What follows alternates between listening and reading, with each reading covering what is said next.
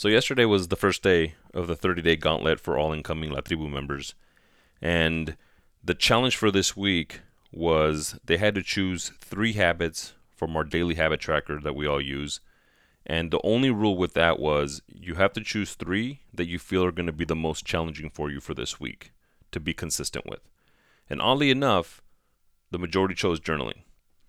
I want to share this story just because to paint the picture of what a lot of people do, and I know I've done it in the past, where we're presented with something new, and whatever that first step we have to take, we make it way bigger than it really is.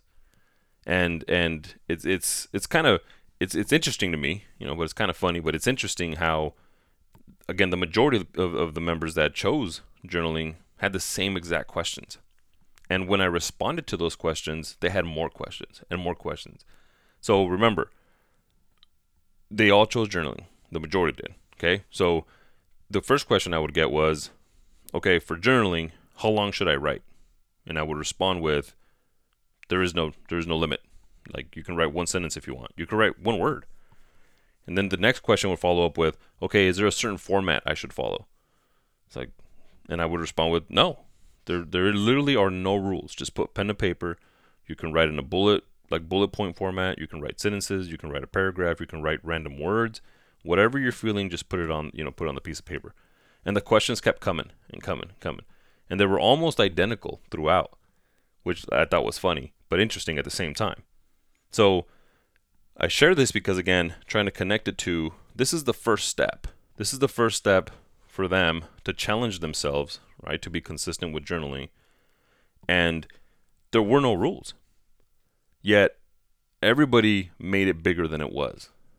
Everybody was either incredulous that it was, quote unquote, easy to do for now, because there is no format. There is no, I didn't ask, well, okay, I need you to write 2 pages about a specific topic or any of that. There was none of that. And the majority of the time, people, when we're presented with these type of challenges, we shy away because we create a scenario in our heads of what it's going to be that's really not there. And it's obviously from experience. So sharing this, I want to be clear that, like, take that first step. Don't make that first step bigger than it should be, especially if it's something that you haven't done before. Don't set yourself up for failure by demanding too much of yourself in that first step. Right? It's like the saying says, you gotta crawl before you walk. Nobody's expecting you to get up and sprint before you even know how to crawl. And it's the same thing, again, relaying it to just everyday life. We're presented with these challenges, and it doesn't even have to be a challenge. It's just something new. We're presented with something new, and we make it more than it really should be. So focus on that first step.